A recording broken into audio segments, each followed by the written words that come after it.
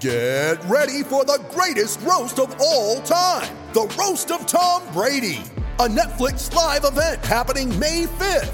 Hosted by Kevin Hart, the 7-time world champion gets his cleats held to the fire by famous friends and frenemies on an unforgettable night where everything is fair game. Tune in on May 5th at 5 p.m. Pacific time for the Roast of Tom Brady, live only on Netflix.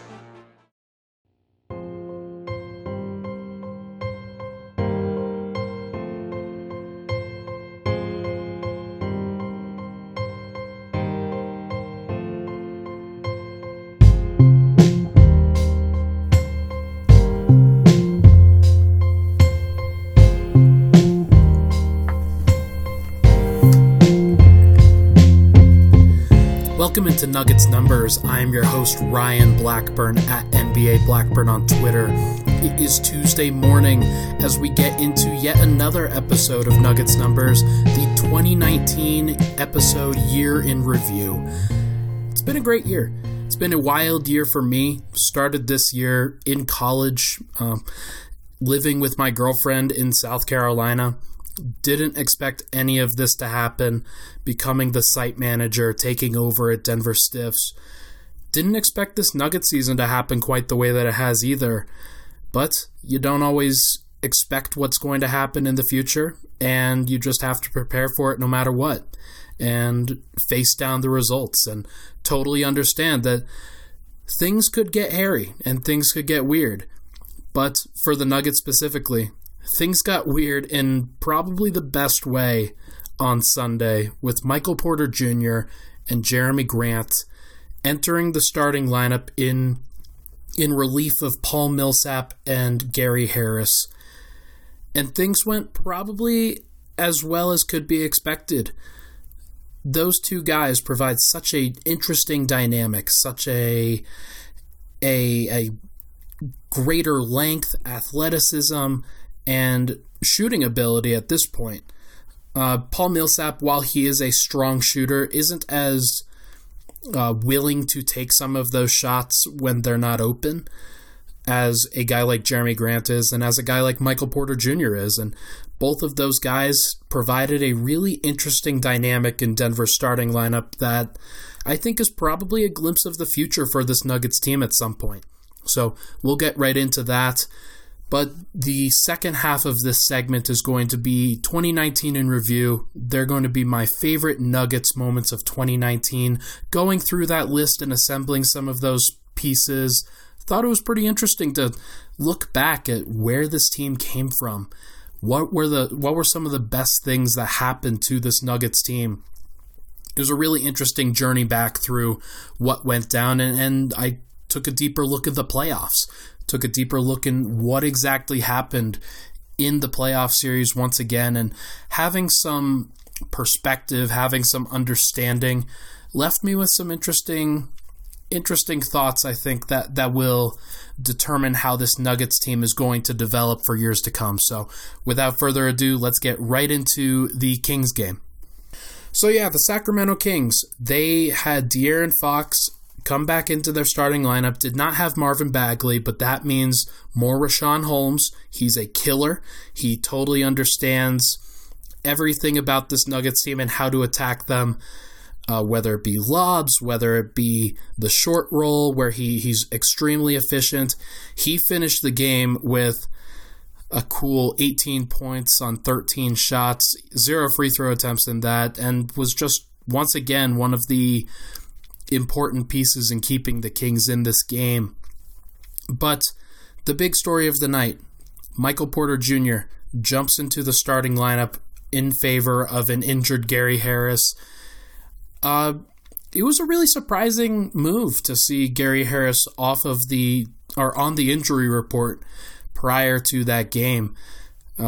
Something came up out of nowhere. It seems to be, and he remains on the injury report for the Houston Rockets game today. He's questionable with a left or right shin contusion. Don't remember which, but going to be interesting to see how that goes.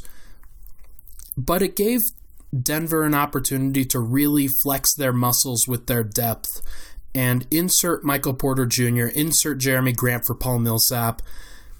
And the look that Denver had at the start of that game with Jamal Murray, Will Barton, Porter, Grant, and Nikola Jokic features two ball handlers that can really shoot off the dribble, two tall, athletic forwards with shooting ability of their own, and surrounding Nikola Jokic as a passer. I thought it was really interesting the way that this lineup played together. The defense obviously going to leave a lot to be desired. I thought that ranging from some gaffes from Murray when defending Fox, some gaffes from Porter when defending Bjelica. There were definitely some problems defensively, of course, but that's never going to be a defensive lineup. Everybody has to go in understanding that this game wasn't going to be won by defense, and Denver didn't win this game by defense. They won because they could outscore the Kings when it came down to it. But this lineup, this starting group, so much athleticism, so much shooting on the floor. Jamal Murray is, and with the way that Jokic is shooting right now, Jamal Murray's probably the worst shooter on that lineup, which is insane. Will Barton's been shooting reasonably well, though he has cooled off of late. Porter's up to 37% from three, which shocked me when I looked at it. Grant's up to 41% from three, and Jokic is on fire in December, and he didn't even attempt a three in this one, but didn't really need to. And that was kind of the story, I thought, with this starting group, was that Jokic didn't really need to get involved for a long time. This offensive group was popping. The ball was moving. Jokic was passing guys open. Murray and Barton were passing guys open. And Jeremy Grant and Michael Porter Jr. were the recipients of a lot of great shot attempts, whether they be at the rim, behind the arc for three, or getting to the free throw line. Those guys combined for 8 free throw attempts, made 8 of 8. The Nuggets as a team shot 28 of 31. Mason Plumlee shot 9 of 10 from free throw. When the Nuggets have this many shooters and this many capable offensive players, numbers like that can tend to happen. And I was really impressed with the way that this ball was moving and the way that the ball was getting into the paint. It was so easy. There was so much space on the floor. The Nuggets opened up with a couple of back cuts that they usually run for Paul Millsap, where Jamal Murray screens along the baseline and Paul Millsap cuts into the paint. This time they used Michael Porter Jr., and it was very evident that his athleticism, his size, a 6'10" target, it made it very easy for Nikola Jokic to pass him open, get him the ball where he needed to, where he could either go up for an easy layup or get fouled, and that's exactly what happened in this game. Porter had a number of shots at the rim and a number of 2 free throw attempts that he made. He converted on all of those shots, and it was just very impressive to see. Yeah, the game started with an offensive explosion from Denver. They scored 18 points in 5 minutes without Jokic taking a shot, and it's just very, very impressive. After that initial scoring burst, Denver slowed down a bit, but not enough for the Kings to catch up. Denver obviously had this parade to the free throw line. They stayed ahead, and it really was the size and athleticism combo throughout the game that I thought separated Denver. The most athletic player on the Kings is probably either De'Aaron Fox or Richaun Holmes. But beyond those guys, the Kings are made up with Nemanja Bjelica in the lineup, Buddy Hield, who's not a strong athlete. Harrison Barnes has really tailed off with his athleticism. Denver really showcased a lot of athletic guys in their lineup tonight, with obviously Grant and Porter and Barton in the starting lineup, but Mason Plumlee was getting it wherever he wanted on offense. Malik Beasley played a lot of this game, shot really well, at least from the inside the arc. Outside the arc, he could have even shot better, and that was one of my big takeaways from this one, was that Denver only shot 8 of 29 from 3, and it was one of their best performances of the season. 27% from 3, and they're putting up some amazing numbers despite that. According to Cleaning the Glass, this was Denver's 4th best offensive showing of the year. And it came on a night where Denver attempted just 29 threes, and we're missing 2 starters. And those would generally be the recipes, and they're on the second night of a back-to-back too. Those would generally be the recipes for a bad offensive night.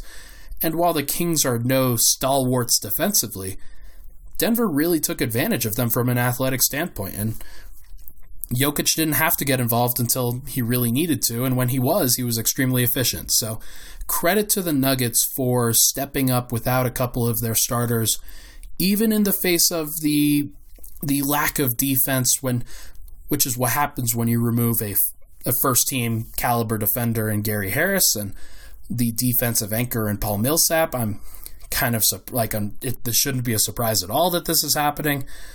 But again, the main story was Michael Porter Jr. Even when he wasn't cutting to the rim, he was showing off this impressive skill set throughout the game. He hit multiple step-back jumpers, a falling runaway from the edge of the paint.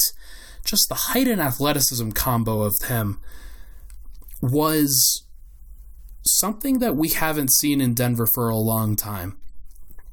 Danilo Gallinari is the guy who stands out from a 6'10" side, but he could never jump the way that Porter can. He could never move the way that Porter can. And once you can really see the makings of Porter's skill set in this starting lineup, playing off of Nikola Jokic, getting back screens from Jamal Murray, playing a 2-man game with him. Maybe he's even picking and popping for Nikola Jokic when Jokic wants to drive to the rim. Maybe Porter's rolling to the rim once he bulks up a little bit. You can really see the makings of a quality starting player. And it's very, very impressive. I thought the most impressive part of his game was his shot chart, though, and people haven't talked about this enough. 5 of his field goal attempts were within 5 feet. They were all makes. Only 2 mid-range shots throughout the game. One of those was that running fall-away shot that he hit over, I believe it was Harrison Barnes, but I can't remember. Both of them were contested, though. Both were makes. Didn't matter. He had 3 3-point attempts. He made the contested step-back shot, and he missed both of the 2 open catch-and-shoot looks. Those were the only 2 misses he had all night, and they were the 2 open threes that he got. So that's going to change. Those shots are eventually going to go down, and so even when he doesn't make as many contested shots as he made tonight, there's still an opportunity for him to remain efficient if he's hitting his catch-and-shoot looks. And I think he's going to get a lot of those as he gets more comfortable, as he starts moving a little bit better, as he's cutting and getting stronger. There's for as much of the consternation as there's been that he would affect the Jokic ball lineup, that he would come in and want to shoot off the dribble all the time and play the mid-range game and really showcase his skill set. So far, he has actually been one of the most valuable players from a shot location standpoint. He has shot over 70% of his looks have come from either the restricted area or behind the three-point line, which is higher than any other player on this Nuggets team except for Torrey Craig and Juancho Hernangomez. And their role really is to cut and shoot threes. He has more of and while Porter does that, he has an opportunity to continue to grow his game around that too. I pulled some numbers for Porter that I want to share, and I want people to take these numbers with a grain of salt because he's only played 200 minutes in his NBA career so far. Right now, he's up to 37% from 3. He's up to a 57.4 true shooting percentage. That is an extremely good number for a rookie. Just one of the strongest numbers for somebody that plays reasonably regular minutes. Among the guys that have hit those benchmarks, that have a 20% usage rate, which means that they're pretty involved in the offense, and a 57% true shooting mark, that are all rookies. There are only 15 guys that have done that on the minutes that Michael Porter Jr. has or more. And the majority of those guys are Hall of Famers. I'm going to count them here. Michael Jordan, Tim Duncan, Magic Johnson, Shaq, Charles Barkley, James Worthy. Then there are some current players like Karl Anthony Towns, DeAndre Ayton, DJ Augustine did it back when he was a rookie. Eric Gordon, Jaren Jackson Jr. Skal Labissière actually did it, though, on limited minutes himself, as did Evan Fournier. If you noticed, very few guys that can be considered true small forwards on that list. Very few guys that, if they're at least 6'10", like Michael Porter is, that aren't already bigs. You had the guys like Tim Duncan and Shaq and Cat and guys of that nature, but very few people that are of Porter's size and skill level have been able to maintain that level of efficiency thus far.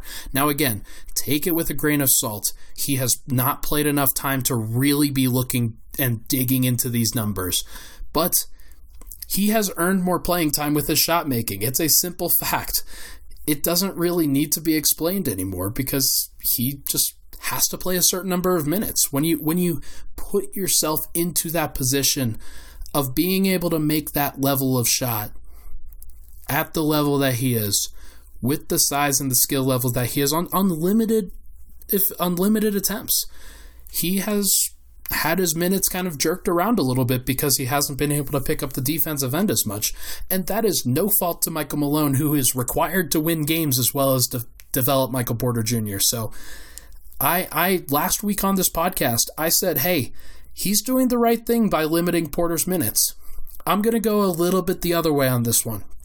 I think Michael Porter Jr. has to play 2 stints every game. I think he has to, excuse me, I think he has to play some in the first quarter and he has to play some in the third quarter. Doesn't mean he has to be involved in the fourth. If he earns those minutes, then more power to him. But I think they're doing the right thing by playing him around 10 to 15 minutes per game.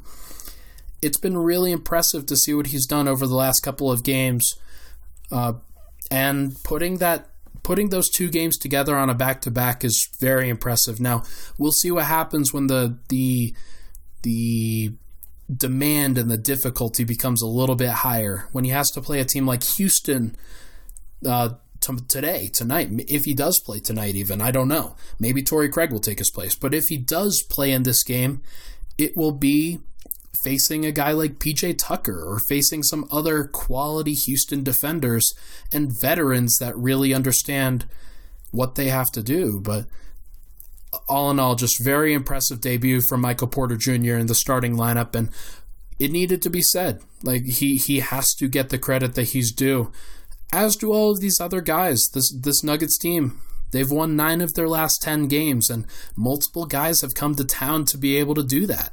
So let's see if they can keep it going on a 5-game road trip upcoming. They're going to play Houston tonight.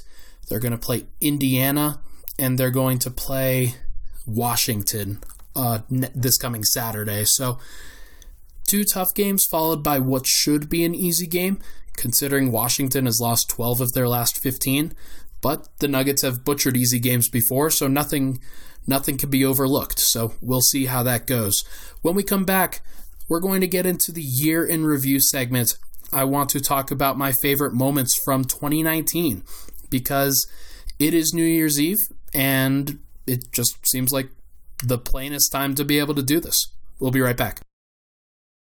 With threats to our nation waiting around every corner, adaptability is more important than ever. When conditions change without notice, quick strategic thinking is crucial. And with obstacles consistently impending, determination is essential in overcoming them. It's this willingness, decisiveness, and resilience that sets Marines apart. With our fighting spirit, we don't just fight battles, we win them. Marines are the constant our nation counts on to fight the unknown. And through adaptable problem solving, we do just that. Learn more at Marines.com.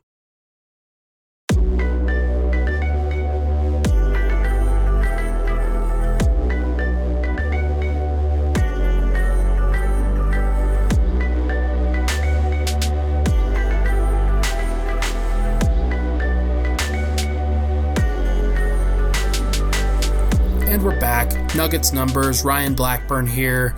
It's just me today. We're going to see if we can work in some new guests in the future of this podcast. Been a lot of stuff going on, and in the holiday season, it's tough to continue to work people in. So we're going to do our best to work some newcomers into this pod. going forward. Maybe some from opposing teams so that we can get some perspective on some of the things that have happened. In this segment, I want to talk about my favorite Nuggets moments of 2019.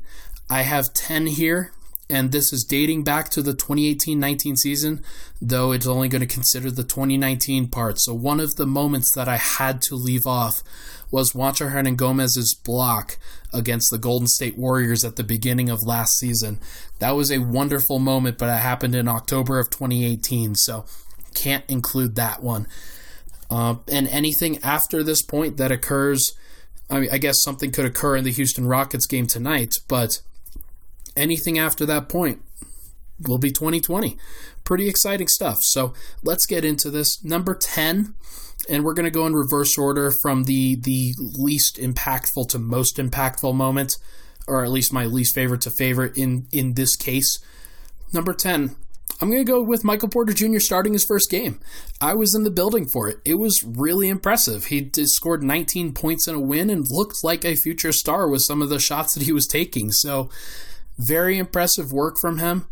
It could be early, but we obviously are jumping the gun on this one, but he deserves to have that place in 2019. There are a lot of other players that have contributed to the Nuggets over these last year, and he is only a small piece of that puzzle. But we're going to look forward with this one because I think this is going to be a springboard moment for Michael Porter Jr. kind of etching his way into the regular rotation and understanding that this was kind of the kicking off moment. So very cool stuff. Number 9, I'm going to go with Malik Beasley. His 35 points against the Houston Rockets in February of 2019. That was a Nuggets win. The Nuggets scored 136 points on national TV that day. I remember watching that. I was in my apartment in South Carolina at that point, not covering the games on a permanent basis at that point. Malik Beasley couldn't miss. He was extremely impressive, hitting shots off the dribble, hitting threes, coming off of screens. He had 2 extremely impressive transition dunks. One of them will live forever as he was rising up in a clutch situation in the Nuggets Statement Edition uniforms where Austin Rivers is laying on the hardwood in the background. It was a very impressive shot. Really going to be interesting to see what happens with Malik Beasley in 2020, because it's unfortunate that he's in this position, but the Nuggets really have a minutes crunch at this point if they're going to give Michael Porter Jr. a lot of time. And so I'm sure that it wasn't the most fun thing for Malik Beasley to be passed up in the starting lineup and Michael Porter Jr. instead being the starter in this previous game. Malik Beasley's earned that time. He wants to be a starter, and a rookie coming in and starting over him probably doesn't feel very good. It worked out best for the rotation, and I thought the Nuggets were better for it, but it's going to be interesting to see how long Malik Beasley's here. I'm rooting for him to be a Nugget, though. He does a lot of great things and is extremely explosive for the Nuggets, as that 35-point game against Houston showed. The Nuggets scored 136 points and Houston scored 122. So Denver really needed every single one of those points. And that was the game that I remember thinking, yeah, Malik Beasley can definitely be a starter in this league. He definitely has that capability, and his ability to get his shot off really quickly and really efficiently no matter what, his ability to get to the rim. He has developed his game a lot even since that point, but hey, 35 points when you're basically a complimentary player, it was just a very strong performance from the shooting guard at that point. So good on Malik Beasley for coming in at number 9. Number 8. I'm going to go with the entire Will Barton season thus far. He has been a revelation for this Nuggets starting unit, has really, really helped the offense continue to grow. He's one of the most valuable players from an analytics standpoint. Just been a really, really important piece to what the Nuggets have been doing over the first 31 games of the season. He's only missed a couple, and the 2 that he missed, the Nuggets could barely score a thing. especially with the starting lineup.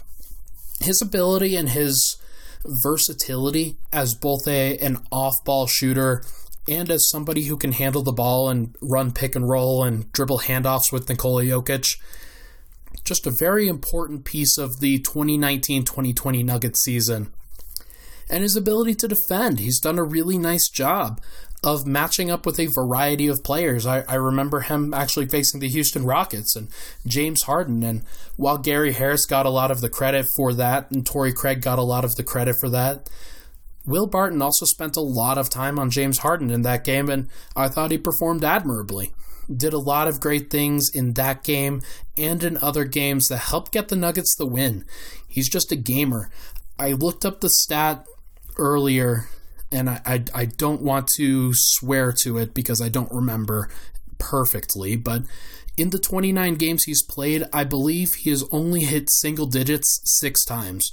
He's hit at least double-digit scoring in 23 of the games, which is the consistency you're looking for from a starter. He's just been a really strong presence, and whether he's scoring 11 points or 20 points or even getting up to 25 or 26, he's been consistent. He's been Denver's most consistent player, I would say. That's been a really, really important piece of Denver's season. Number 7. Let's kick it back to the previous season.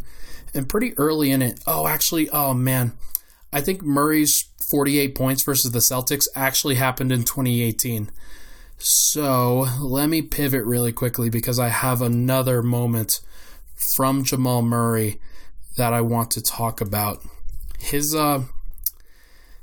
This was actually a game against the Kings last year, and it was a pretty impressive performance. And it started with a really not impressive performance from Murray at the beginning of that game. He had just 2 points at halftime of a game against the Sacramento Kings in Sacramento on January 3rd of 2019. And I called him out on Twitter at halftime. I said, hey, the Nuggets can't get this level of performance from Murray, basically, if he wants to be an all-star and they want to be a championship contender. Lo and behold, he must have seen my tweet because, oh man, that dude just went off. 34 points in the second half, extremely efficient, hit 6 threes, just brought the Nuggets back in that game, had a lot of impressive shots, difficult shots, really getting to the free throw line, making some good decisions with the basketball in that half. Just one of the most impressive scoring halves from any Nugget ever. Honestly, 34 points in the second half, hard to really top that from Jamal. It really showed in the year 2019 just what he was capable of as a guard scorer.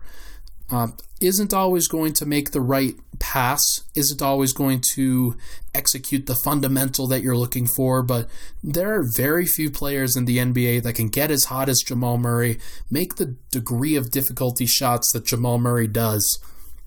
And he really showcased that a number of times last year and a number of times this year. So, been very impressed with what he's done. He has been consistent with his numbers for last year. I think that he has to continue to grow if the Nuggets want him to be an all-star level player. But if not, the level of player that he's at right now is still pretty good. And if he can continue to enhance his skill set in the playoffs like he did this past season, he's got something there. The Nuggets have something in that. Number 6, Nikola Jokic's buzzer beater versus the Dallas Mavericks. This was actually a game where Jokic wasn't performing very well at all. He really struggled in that game, and Paul Millsap was the one to really carry the day. He had a 30-plus points, Paul Millsap did, and Jokic had around 10 going into the final play.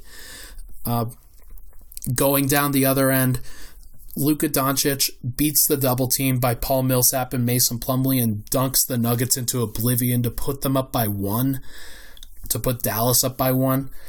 And there are about 5 seconds left, and Jokic catches the ball at the top of the key, dribbles into the middle of the free throw line, turns, pivots, and then spins around and shoots an awkward floater, just like his normal thing. He's the most awkward player in existence. and continues to make those shots. He hit that shot, nothing but net. Just a very, very impressive shot from Denver superstar who continues to show that he's clutch, who continues to prove that he's one of the most impressive clutch players in the NBA. He doesn't look like a guy that's going to get you buckets in a close game, but he can, and he has. Very impressive stuff from Nikola Jokic thus far, and that shouldn't surprise anybody at this point. Nothing should really surprise anybody about Nikola Jokic. He even did it this past game against the Kings. Hit a really clutch turnaround shot, basically the Sombor shuffle, at about 15 feet, just immediately turning around. I watched him practice that shot in warm-ups a number of occasions, and he did that in the third quarter, or prior to the third quarter, in the out of halftime warm-up. He practices it. He practices that shot and makes sure that he has the juice to get it in. And with 30 seconds left, he delivered. What more can you say about Jokic, honestly? Number 5. We're going to start getting into the playoffs in 4 of the next 5. And I think that that's just the most impactful segment of 2019. And it shouldn't really surprise anybody that Gary Harris does make this list. His up and under layup against the Portland Trailblazers in Game 1, I believe it was Game 1 and not Game 2, it was one of the most impressive shots Gary Harris has ever made in his career. And I remember Brian Anderson's call, because I was not in town to watch that one, unfortunately. But his call, "Come on, Gary Harris," just really rings in my head every time I think of that shot. Because you're just thinking the same thing. Come on, Gary Harris. How do you do that amazing stuff after you've been dealing with as many injuries as you've had? How can you still be so athletic? How can you still showcase that athleticism in such a pressurized moment? Gary Harris is underrated, and while it's very tough to build around a Jamal Murray-Gary Harris backcourt, the Nuggets are really going to miss Gary Harris if he ever goes, because right now he's playing at a first-team all-defensive level. He's performing under pressure. He's helping the Nuggets continue to win games by locking down the opposing team's best player. Continues to do that no matter what the situation is. And he's game for every now and then. Just makes one of these spectacular offensive plays that reminds people, man, he was a very, very strong offensive force early in his career. He may be transitioning into more of a complementary role, and that's fine, especially if he's going to be an all-defensive level player. That's all you can really ask for at this point. Number 4, Nikola Jokic's game winner versus the Philadelphia 76ers earlier this season. The Nuggets were down 19 points at the beginning of that fourth quarter, and Nikola Jokic played the entire frame, performed extremely well during that time against Joel Embiid. Joel Embiid had a really rough game. Nikola Jokic completely outplayed him. Totally earned the All-NBA first-team bid that he received in the previous year. When those guys match up, Joel Embiid rarely faces a player who can match him size for size. And Jokic, while he isn't quite as large as Embiid is or quite as strong, can at least match up with him and then makes up the rest of the difference with his basketball IQ. A number of times in that game that Jokic hit threes, spaced the floor really well, was efficient inside, made some great moves, and the ultimate shot came on a scramble play where he passes the ball inside to Paul Millsap. Paul Millsap realizes he's going to get blocked into oblivion by about 4 Sixers defenders, dribbles the ball out, passes it to Jokic, who catches and fires up an awkward 19-footer and hits the shot, because of course he does. Of course Jokic hits another clutch shot, because that's just who he is. Number 3, we're going to go with a 3-game segment here of games 3, 4, and 5 against the Portland Trailblazers. Game 3, if you recall, was the 4 overtime loss that the Nuggets had, in which Nikola Jokic played 65 minutes, a number of other players played into the high 50s. Jokic, I think, finished with about 33 points, 18 rebounds, and 14 assists in that game, really showcasing his ability to just power through. And the Nuggets should have won that game, honestly. Rodney Hood made a seriously clutch shot in that game, and it just happens. But the reason why this stretch of games is in there is because the Nuggets could have quit at that point. They had lost 2 games in a row, lost a heartbreaker in Game 3 in a 4 overtime game. And what do they do in Game 4? They come back out, and Jamal Murray puts up 34 points, extremely clutch. Jokic does what he needs to do to win. Torrey Craig is battling in that starting lineup, and the rest of the Nuggets come together and they defeat Portland on their home floor to even the series at 2-2. And then in Game 5, the Nuggets go back to Pepsi Center, and the game isn't ever really super close. Portland couldn't really match Denver's intensity in that game, and they were styling on them. Denver was styling on Portland for a while. Once they kind of smelled blood, they were performing and doing some crazy stuff. Jamal Murray especially in those games, and he put up another 34-point performance in that one. So when you ask people, and Nuggets fans specifically, why they believe in Jamal Murray as a star, I can point to that 2-game stretch right there where Denver was down 2-1 after a heartbreaking loss, and Murray puts up back-to-back 34-point games, efficient 34-point games at that. And I think in one of those he had 0 turnovers, if I'm not mistaken. So he has the capacity to up his game and really just take things to another level. And it's one of the reasons why I believe in him, why I expect great things from Jamal Murray. He has shown that capacity to do some amazing things, make some amazing shots. And this was just one of those things. Number 2 is Game 2 versus San Antonio. The Nuggets were down 1-0 after getting hit in the mouth in Game 1. And if you remember, Jamal Murray's first 7 quarters of this series, his playoff debut, went about as badly as anybody could ask for. He missed a game-winning jump, or a game-tying jumper, I believe, in the first game, in Game 1. And what does he do in Game 2? Well, the first 3 quarters was not great. It was really, really bad. There were a lot of people seriously saying that Derek White was a better prospect than Jamal Murray.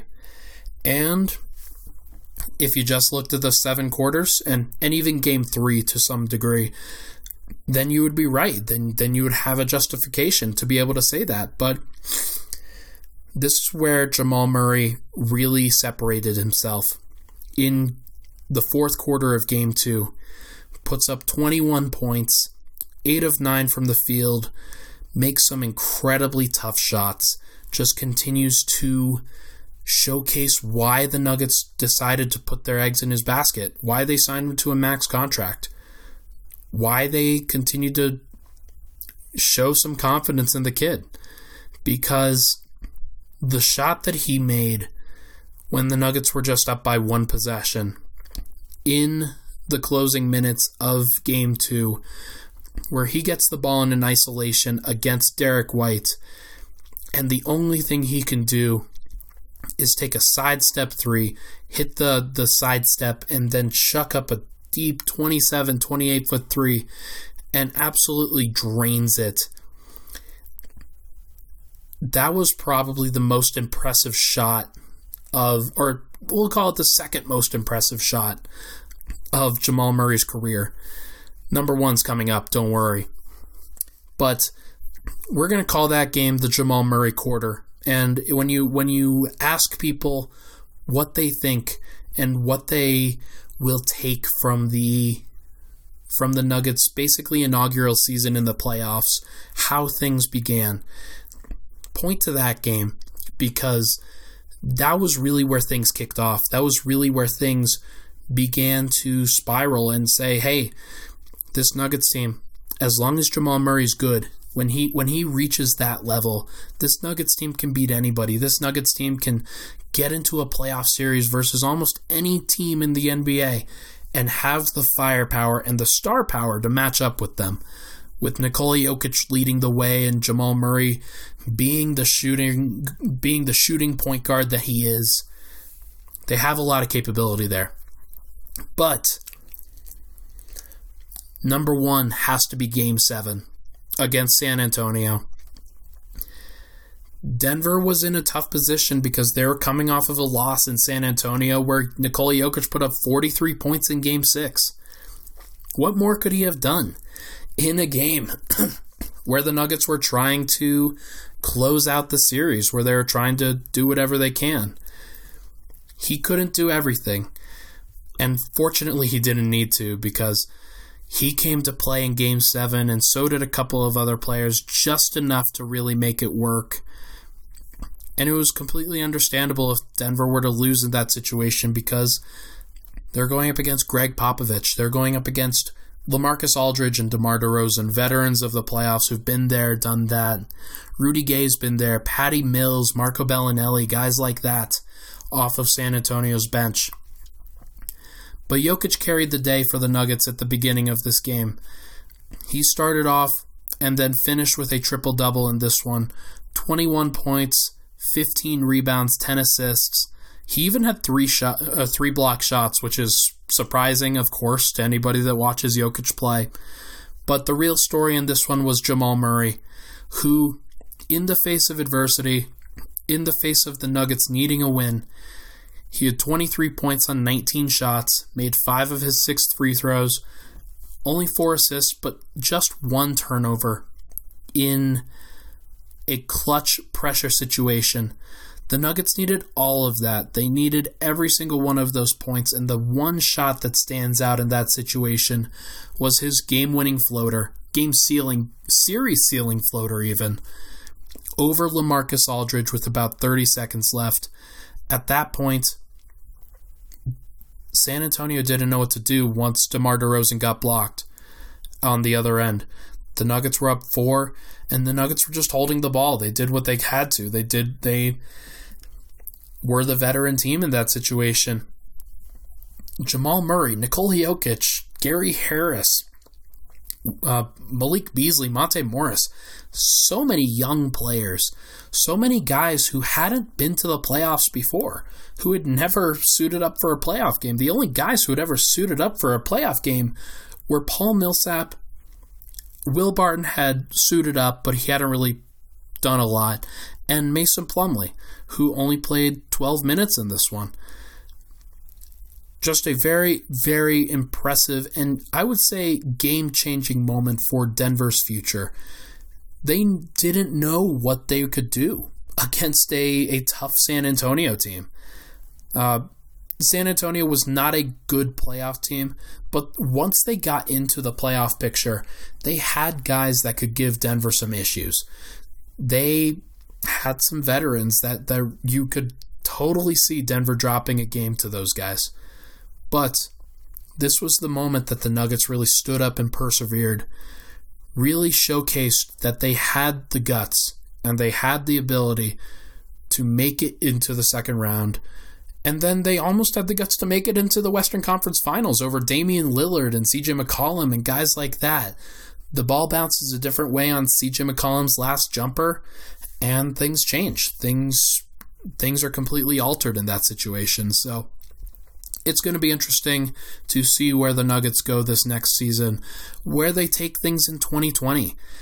If 2019's any indication, then the track record for this team is on the up and up. They have the pieces, they have the youth, they have the star power to take this team to another level. They don't even have to make a trade in order to do that. They might decide, hey, we need another guy in order to take things to the next level. But I firmly believe that they have the ability to make it to the Western Conference Finals even without a massive piece. And 2020 is going to prove that. Nikola Jokic is back on track.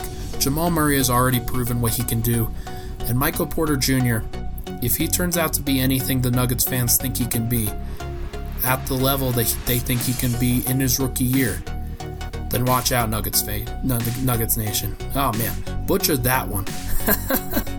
Alright, that's going to do it for this episode of Nuggets Numbers. Thank you for tuning in. I'm Ryan Blackburn, site manager for Denver Stiffs. Thanks for tuning into this episode of Nuggets Numbers on the Denver Stiffs Podcast Network, and we will see you guys next week.